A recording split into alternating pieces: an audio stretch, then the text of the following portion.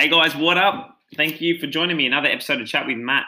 On today's episode, I caught up with Gavin Badger, the Badge. Now, you may or you may not know who Gavin Badger is. He's an NRL referee. He's been in the system for 15 years, and he's just you can't hate him. He's a great bloke. Even watching him on TV, the way he interacts with players, he just gets it. He connects with them as people, person to person, and that's why I really wanted to connect with him. He's a super fit guy. He loves his training. He's part owner in a gym, and we actually spoke a bit about what it takes to be an NRL referee and the conditioning, the training, the mental toughness behind it. Because end of the day, guys, they're athletes too. They run just as much as NRL players do. They train just as hard as NRL players do, and then they got to make calls on top of that and interact with players. So it's super interesting interview. Sit back, enjoy this one, guys. You can connect with Gav on Instagram at Gavin Badger, and I'll link some stuff that he's doing with charity in the show notes too, guys. So keep a lookout for that, and enjoy the show. As always, if you can leave me a 5-star rating and review on Apple iTunes, I will appreciate it. Do not forget to subscribe to the podcast. Interval fat loss, that's going real well. The current group's in week 2. So nothing's opening for another 6 weeks. So keep a lookout for that. If you're interested, just send me a message. But as I said, we won't be opening anything until another 6 weeks. We're focusing on this group first. So if you want access to my free Facebook community where I provide daily content, the link's in the show notes. It's called the Move with Matt system. Join that one, guys. As always, if I can serve you, Matthew Manker at movewithmatt.com.au. Swing me an email. Hey, Gav, thanks for joining me, man. No problem at all. So whereabouts did you grow up, Gav? Tell us a bit about your background story, mate. Yeah, I grew up around Waterloo, Redfern. So, ran the streets around there. Was a bit of a knockabout kid. It was pretty cool. We got ourselves in a little bit of trouble here and there, but generally there was quite a few of us that hung out. There was a lot of kids around there, and it was all about sport. Everything was about sport around there for us. So wasn't a bad place to grow up. I know there's a lot of stories, especially back there in the 80s around Waterloo and Redfern, how tough and sort of like a bit of Sydney's ghetto. But you look back at it now, it probably was, but to us at the time it wasn't. It was just it was a place where we all hung out and ran amok. All good fun, yeah. So were you into your footy when you were younger, Gav? Yeah, I started playing footy when I was 3 years old. Oh wow! So been around rugby league for a long time. Played with Zetland Magpies when I was a kid in the South Juniors. So played there for a while, and then moved across to Alexandria Rovers. I think when I was 13, played a couple of years there, and then got into refereeing a bit later on. What position were you? I played a little bit of fullback, halfback. Spent a fair bit of time on the bench. I was only a little fella. Oh, awesome, man. And now, just progressing forward, so what did you do before you got into reffing? Work-wise? Yeah, work-wise, yeah. A little bit, actually. It's funny, speaking to some people the other day, one of my first jobs out of school, I actually did an apprenticeship originally when I left as a bookbinder. I don't know if too many people know what a bookbinder is, but it's in the printing trade where, we put the pamphlets and stuff together and back then you had to learn how to actually bind a book and stuff like that. So I did that apprenticeship and hated it. So left that as soon as I finished it, and I've never gone back and worked in that field. But one of my first jobs, I worked at the old trotting track at Harold Park. Oh, yeah. Wow.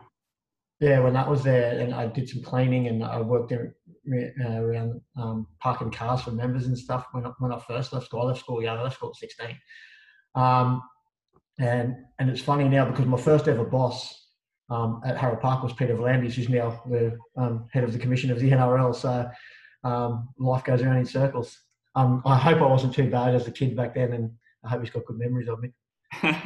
Yeah, of course, man. Now, how did you get into the NRL, mate? So what was the journey there? So you started reffing, obviously, was it lower grades, kids? Yeah. So I started, he was about 18, 19. I started refereeing, refereeing under sixes. It's exactly the same pathway as a player. You just do it later in age. Yeah. Like as a player, you sort of get into the junior rep systems, 14, 15, and then you're sort of in the first grade, if you're good enough around that 19, 20. We're just talking about 15 years later in refereeing. So yeah, started refereeing just the local footy, and just like anything, some people sort of say that you've got a bit of talent at this, and they push you through the system. So I went from there into refereeing junior competitions, and now into reserve grade into first grade. From when I started refereeing to get to first grade, it's about 15 years. So it's almost like the world's longest apprenticeship to get to your trade. What's the training like, man? Yeah, pretty at this level, at the highest level, it's elite training. We're classed as elite athletes. Yeah. So I'm full time. That's what I do for a job. So my occupation is a full time athlete, which is quite amazing. I'm 48 years old and I'm still a full time athlete. So to be able to do that at my age, it's pretty cool. But yeah, training wise, with a lot of aerobic stuff. Obviously we can't put our hand up and go and sit on the bench for 20 minutes and then come back on. So we've got to be constantly running for 80 minutes. Not only are we constantly running for 80 minutes, we're constantly making high pressure decisions over 80 minutes. And we're also talking for that whole 80 minutes as well. So think about getting on a treadmill for 80 minutes and running and doing math quizzes or something whilst talking to someone at the same time, and how that heart rate would spike, and how pretty drained you get, not only physically but mentally. So we've got to prepare ourselves for that. So as you know, when you're preparing yourself for something, you've got to work harder than what it is that you do. So training's harder than that. So general week is in pre-season we're 4.5 days training. During the season it's a little bit less because we've got games on the weekend. We get Tuesdays off, but the rest of the week's training. And depends on when you referee on the weekend, depending on what we do. So earlier in the week we do a lot of our we'll do more of our on-field running. We'll get the kilometres in the legs. We generally run in a training week probably between 22-25 k's between Monday and a Wednesday, and our game on the weekend. So we're generally around that mark. We do 3 gym sessions. We do what we call a B-Tough session, which is probably one of the funner sessions, and it's something that I've started to develop into some of my own training away from footy and some of my own personal training and that stuff as well, where we call it B-Tough, so brain training under fatigue. So we'll get on an assault bike or a spin bike or on the roller, and have to hit certain targets, heart rate targets, and then get thrown questions, whether it be rules questions, we might get thrown math questions, we might get thrown like just a puzzle or something that we have to do under fatigue. And yeah, I love that. We have like iPad games and stuff as well, where you've got the memory retention games and stuff like that. So you're doing that at high heart rate, under fatigue and sweating and sweat dripping in your eyes and stuff like that. And at some stages like that, you'll have people yelling at you and stuff as well. So you've also got distractions to try and deal with. So that's probably our early week, and then our back end of the week is more recovery phases and lighter stuff. So yeah, there's a fair bit into it. Yeah, it's generally 2-3 sessions a day. Mate, do you put it down to that? Like the hardest bit of your job, making decisions under pressure?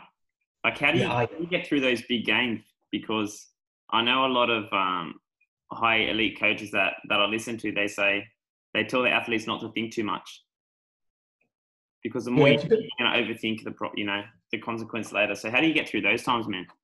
Yeah, it's a bit like that as well. Like the best referees are the best decision makers who make decision on instinct. Yeah. You don't think about it; it just happens, and you don't even. It's funny because you don't even realize you've done it. Like you make calls on the field, and it's just you don't even think about it, and that's when you talk about when people are in a hot streak or when people are in the zone. And for referees, we have that as well, where things are just happening and you're not even thinking about it. And then it's almost like a post thing where you think, oh, I just made that decision. And that's a bit like us. The difference with us is, though, especially at the NRL level, you can make a decision that's terribly wrong and you know about it straight away because it's on the big screen and you see it. So our biggest thing is that once you do, and we're going to do it. There's no game that we go for the perfect. Every game that we officiate, there are some errors in the game. And sometimes that you've had them, sometimes you don't. And it's the big ones that, that's where you talk about mental strength and stuff like that, where we talk about black boxing it. So you've made a bad decision, but the worst thing about when you make a bad decision is you make another one on the back of that. Yeah.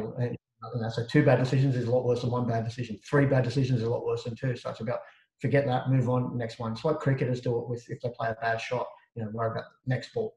I've spoken to cricketers how they deal with that when they've got a big break in between. It's not snappy happening again, you're back into it straight away. You've got 30, 40, 50 seconds to then think about that bad shot. And if you keep running the bad shot in your mind, more than likely another bad shot's going to come. So it's like forgetting about that one, going back to processes, and thinking about the next decision, not the last one. I love that, man. I was actually listening to an audiobook this week called The Inner Game of Tennis. Oh, okay, yeah.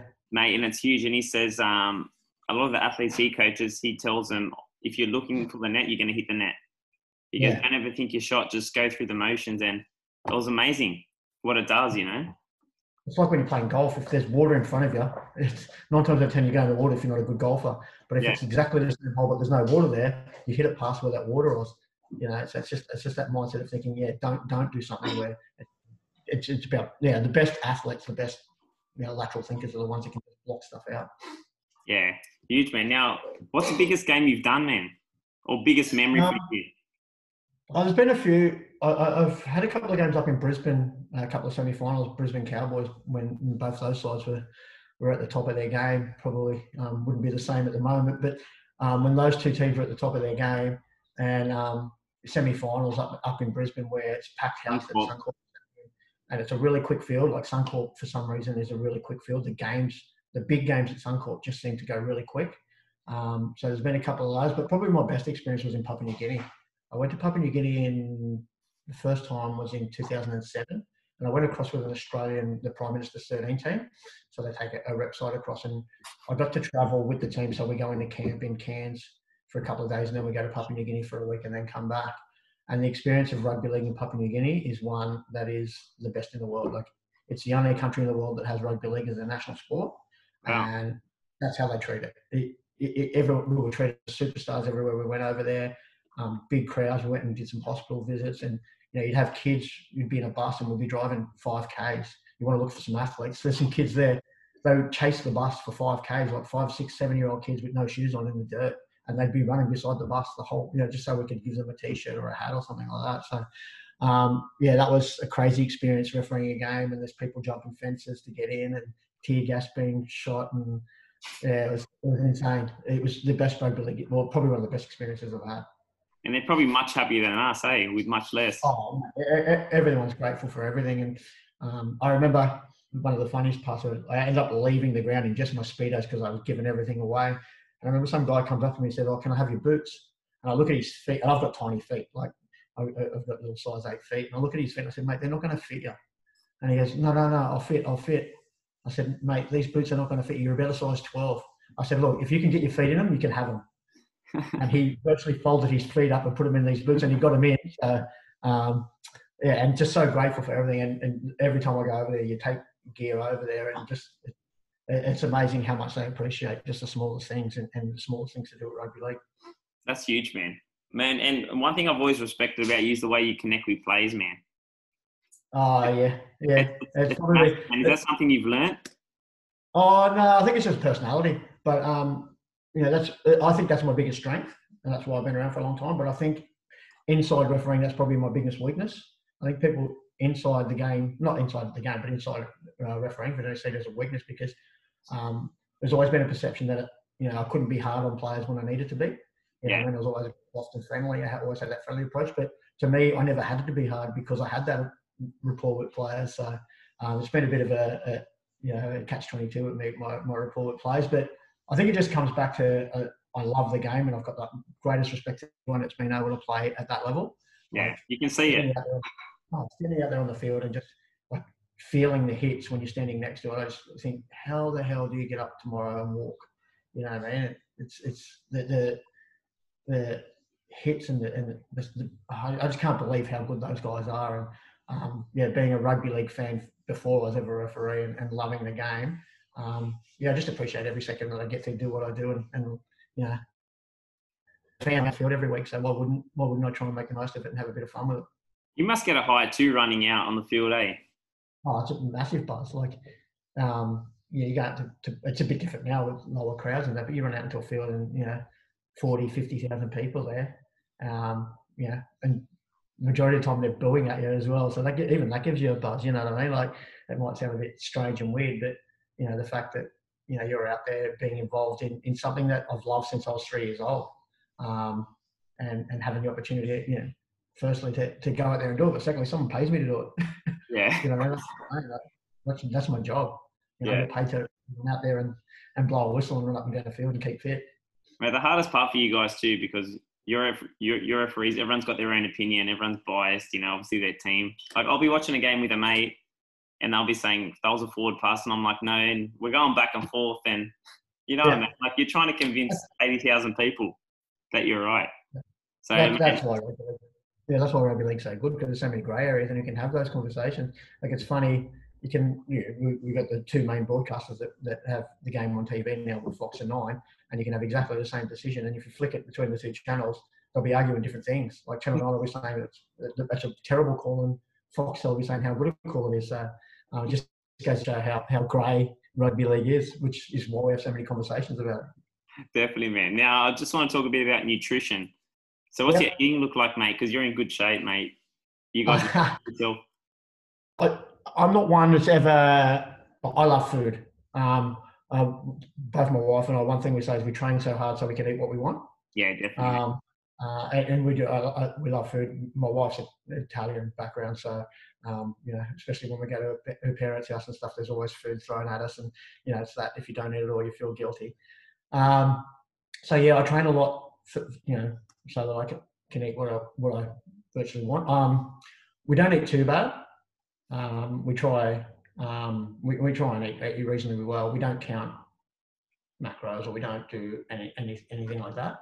Yeah. But we do try to limit sugar. I don't eat much with sugar. I don't.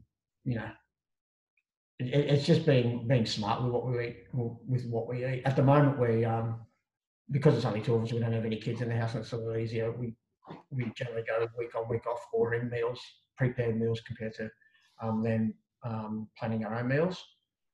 With what we do, it's a bit hard as well, because we don't know until Tuesday of every week where we're going to be that weekend. So I might be shooting off, not so much at the moment with the COVID, but I could get an email on Tuesday with my appointments for that weekend, which means Wednesday afternoon or Thursday I might be flying to New Zealand, not coming home till Sunday. So it's very hard to prepare meals and stuff when you're traveling so much. Yeah, okay. You're flying up and down to the Gold Coast and Brisbane and stuff, and by the time the game finishes, sometimes you're not getting back to hotels till 10, 11, 12 o'clock at night, and then trying to organise meals and stuff around that. It can be hard if you're trying to stick to a strict diet. But for me, it's about everything in moderation. You know what I mean? I'm not going to lie and say I don't eat fast food, because if I get the craving for it, I'll go and have it. But I know that I'm not going to do that every day, and I know that what I'm burning, I'm not going to go over putting that back in. So I've never really focused on diet. I think it's just because of the nature of what I do and how hard it would be to actually stick to it. And I'm a bit lazy with that stuff as well. Yeah, and the amount of output you're doing each day, like running 23 Ks a week, mate. Yeah. You need your calories anyway, so. Exactly right. So I'm not overly focused. The big thing for me is around I try and supplement what I can as well. I supplements where needed, and so I know some people live and die by supplements. Some people say they're just a waste of time or whatever. But for me, I find they work. And I think just for energy wise and stuff, by the time I get home some days and you it can be flat, and I can tell the different days when I haven't sort of topped up what I needed to and stuff with supplements. So I think that works for me. And the diet and stuff like that's so individualised. 100%. I know people. So in our squad we have 22 full-time referees, and we generally all train the same. Like obviously we do little bits ourselves, and I do a bit at home, and but generally our programming's the same. But we've all got different shapes. We've all got different bodies. So and all bodies react differently. So I know my metabolism. I can eat more than Case, my wife, and my body will stay different than hers, where she has to work a little bit harder to maintain her weight. So it's just about we'll find out what works best for you, and what you're comfortable with. I couldn't imagine not eating things that I want to eat, and I know people do it. I know a lot of people who do it, who are really strict on their diet and stuff like that. But I just couldn't imagine not I'm eating. 100% with you, man. I'm Italian background too. Yeah. And people are amazed when they work with me too, because I'm all about everything. Yeah, like you said, in moderation. I'm not about that elimination, because I've seen so many people lose weight and they all gain it back on because they're always waiting to get back to that normal diet. So you see it a lot with a lot of athletes, especially footballers, when they retire. They go one or two ways. Either you see guys that are 50 and 60 that look like they can still play. Yeah. You see guys that are 50 and 60 and think, how were you ever an athlete? Because they continue to eat the same way, but they don't train. 100%. So continue putting that much food in, but not burning the calories, is going to put on weight. So, and that to me is a prime example of you just input and output. 100%, man. It's a huge thing, but they don't realize it. It's so fun, man. That's what happens. It's also about mental health and stuff as well, because you don't be denying yourself little things that you enjoy and I enjoy eating. Definitely, man. I kind of got to that point when I first got into fitness. Like I cut everything out, and then I'll be having, because I love a beer with mates and stuff. Yeah. And I'll be having a beer with a mate, and I'm thinking, oh no, I'm gonna lose my abs with this beer, like stupid stuff, man. And then I was like, nah, I can't do this anymore. It just turned crazy. You overthink it. And like I said, it's about everyone finding what's best for them. 100%, man. Now, how do you find your role now, mate? What's the change like in terms of the NRL? Because you're in a higher role now. Yeah, it's a bit different now, especially this year when we're going back to one referee and that as well. So it physically doesn't make much difference, but we're still running the same amount of Ks and stuff on the field. But mentally and emotionally, it makes it a little bit different because you haven't got anyone to bounce off out there, if that makes sense. You've got a partner out there in the past. And there's some decisions that you make in refereeing where the educated guesses. Like the ball comes out, and sometimes there is no way in the world you can see exactly how it comes out. So we look at indicators and stuff like that and say, well, it's come out like this. From our experiences, 9 times out of 10, this is a strip, and we blow the penalty. Yeah. When you have the other referee there, you're also covering off another area of the field that you can't see from. So it also adds to the strength of your decision as well, because you now got another person who can assist in areas where instead of having that educated guess, now you've got someone who's actually seen what happened there. So emotionally on the field, it makes a difference. So just having someone to bounce off. But physically it doesn't make any difference at all. Yeah. Now let's just fast forward to your gym, mate. So you're in the gym too, mate. We've got a little. It's a bit of a hobby at the moment for Case and I. We sort of bought into a gym with a mate who's got a couple. We're focused on altitude training, so we've got an altitude room. That's awesome. And it's something that sort of fell into our laps a couple of years ago, where the mate of mine, Scott, who has a couple of others, he got us to come and try and train. He had one in the city with the altitude room. I'd never done it before, and so I did a whole pre-season just training in the altitude room and not running. So just to stay off my legs and stuff. Like I said before, I'm 48, so I've always got to try and find different ways. And I'm one who's always looking at different ways to improve, even if it's just a small fraction, and always changing things up so you don't get stale or you don't start to sort of, I love training and I always want to try and keep that, fresh. So he said, come and try this altitude stuff. So I did a whole pre-season in the gym, just all off leg stuff. So assault bikes, rollers. I did some weight training in there as well. And when I came back and we did our physical testing, I smashed all my PBs. I thought, there might be something in this for me. And it's like we're talking about diet. Different training methods work for some people, don't work for others. Altitude training really works for me. 100%. And so from there, I started doing a bit more in there, and then the opportunity come up to buy into a gym with Scott, and we jumped at it, and I actually love it. Like, I don't get to spend much time there at the moment. It's a bit of a hobby project at the moment because of full-time commitment to the NRL. I also have another part-time job with New South Wales Rugby League around refereeing development and stuff like that. So the gym is virtually silent for us at the minute, although we do get in there a bit and run some boxing classes here and there, and I try and get in there as much as I can when I can, and just stand around and talk to clients. I love that interaction with clients in there and stuff like that. And because it's only a small gym, it's quite easy to build up relationships with people straight away. But it's really good. We've got 3 PTs on staff there. We've got a dietitian in there as well, sports dietitian, who's she's an athlete as well. She's a distance runner. She runs 100 Ks and stuff like that, and does insane things like that. Yeah, so we used to have, we did have for a while a hyperbaric chamber in there as well, so we had a lot of rehab stuff and that in there. But but yeah, it's something that going forward that I'd love to be more involved with. And I'm sure it will be, and yeah, hopefully make it. We haven't had time to sort of really push it and work it and take it to where we want to take it yet, but in a couple of years' time, hopefully it'll grow. Yeah, definitely. I know with all the restrictions in place too, it's been a bit tough too. So yeah, it's a big for people too to get in a room with others with air and stuff at the moment and worry about not catching COVID. But we're safe and sorry about that. yeah, that's awesome, Gav. Now, mate, what's the plan for the future? Yeah, I don't know. Any plans or one day at a time, mate? Hey? Any plans or one day at a time? Oh, there's sort of some plans. Like I said, I've got a part-time job at New South Wales Rugby League at the moment where I work with referee development. So I coach young referees and I run some education courses and stuff like that. So that's something that I don't mind doing. I'd also love to, going forward, once referee finishes, to work at a club, going experiences in rugby league club. And I think with my skill set, it's something that could be valuable to an NRL club, throughout the season. Working with individual players around, what they do and how they're working with the club, and when they structure, looking at stuff and think, okay, can we do this?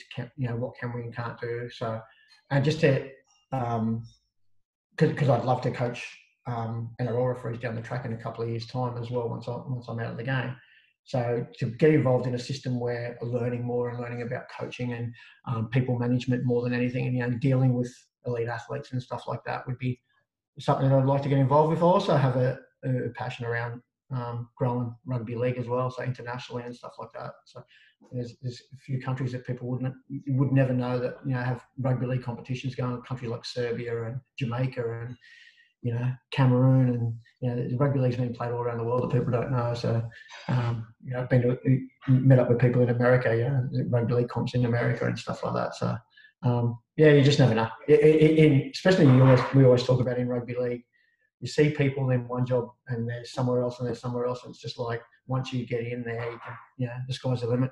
I'd love to work in rugby league all my life, because then I could say I've never really had a job. Yeah. Well, that's crazy. I had no idea in Cameroon, man. That was Oh yeah. You'd be surprised. You'd be surprised where they play rugby league, because I was. Yeah. I've actually got a lot of mates in America, man. And and my mentor's over there. So I'm over there a few times a year, and mate, they think we're nuts, the NRL. Yeah, whereabouts do you go? South Carolina. Actually, last year I went to San Diego. Yeah. I stayed there for 2 weeks, and his next event's in Arizona, but that's cancelled for November. But I've done New York, Vegas. Man, probably my favorite place is San Diego. I just love it. It's real beach. Got that beach vibe. Yeah, we do a lot of the states as well. Every year we'll go and do a different trip to the states and stuff like that. We're big NFL fans. We're Kansas City Chiefs fans, so we follow the Chiefs around a little bit as well. And last year we went to Colorado. So we went to the US Olympic facility in Colorado Springs. Oh, they've got an altitude there and stuff like that. Oh, it was insane. So we went to Denver, and there's a gym in Denver that a friend of ours they own. A friend of ours knows the owners and stuff, and they're really big in strength and conditioning around the world. It's called Landau Performance, and we went there. And the day I was there was like 12 NFL athletes training. There was a couple of MMA fighters and a couple of boxers, like high-profile athletes. So it was really good to get in and see that. And then from there, they took us to the US training facility at Colorado Springs. So they have 6 sports: boxing, swimming, fencing, basketball, shooting.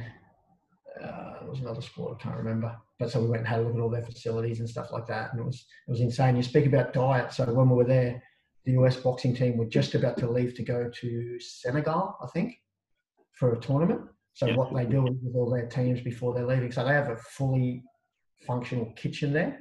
So they had them in the kitchen. So they had Senegalese chefs there cooking food that they would eat when they're away, and also showing them what they could cook and stuff when they couldn't get meals and that. So they were putting even down to their, what they were going to eat while they were away for 2 weeks, and they were showing them what to eat and what not to eat when they're overseas in that particular country.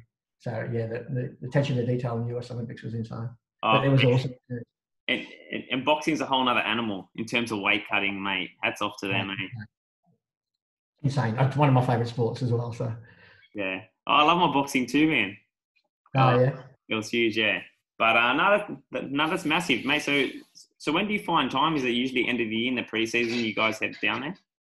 Yeah, so we have off? 6 weeks off Yeah. after the grand final. Yeah. So we have a week of after the grand final. There's 1 week of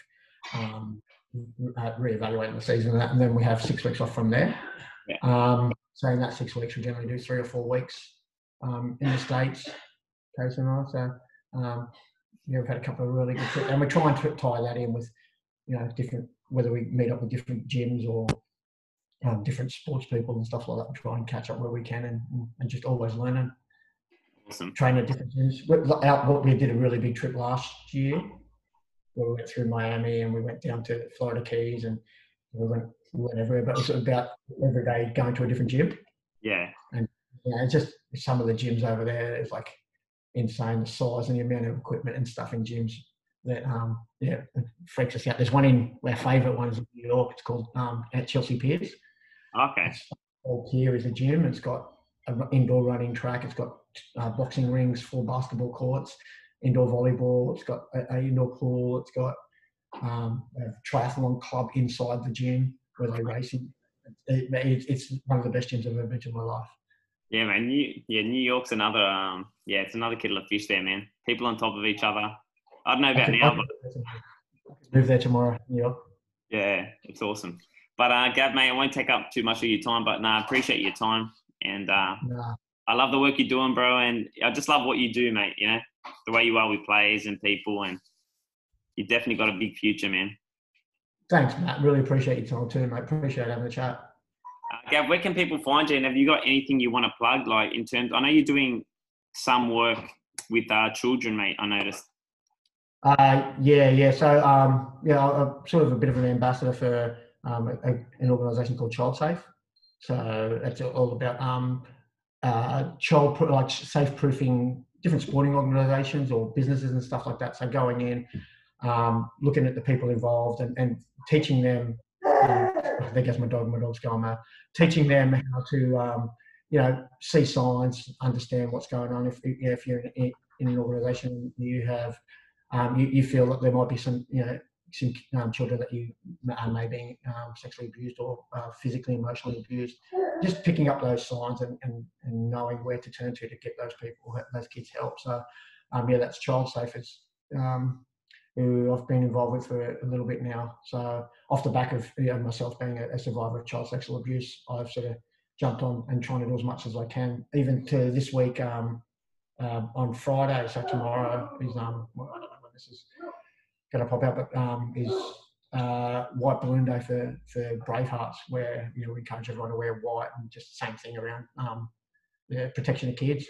Kids are our greatest asset, and I know from experience that, you lose your youth, and it's very hard to get it back. And some people, it's life changing. It's the end of their life. They can never come back from it. I'm pretty fortunate that I've had a bit of luck in my life that I've gone one way instead of the other, but it's quite easy to go the other way. So it's really important that we make sure that we protect our kids at all costs. Yeah, I love that, Gav. And where can people find that, mate? Where can people find that? So ChildSafe on if you Google search ChildSafe, they've got a website at childsafe.com.au, and there's also social media. So on all the social media platforms, they're all there, or you can jump online and I've got links and stuff to all of those as well. Yeah, and just plug your social media quickly too, Gav. So I'm pretty active on social media. Actually, I've got I don't even know what they are actually, but if you just I think they're Gavin Badger on Facebook and Instagram. Easy. I'll link that in the show notes too, mate. But I appreciate your time, Gav. All the best, brother, mate. You're looking good, mate. Keep working hard. Do my best. Never know, mate. You could be on a magazine cover. I saw your rig the other day. not with a head like this, mate. Cheers, Gav. All the best, brother.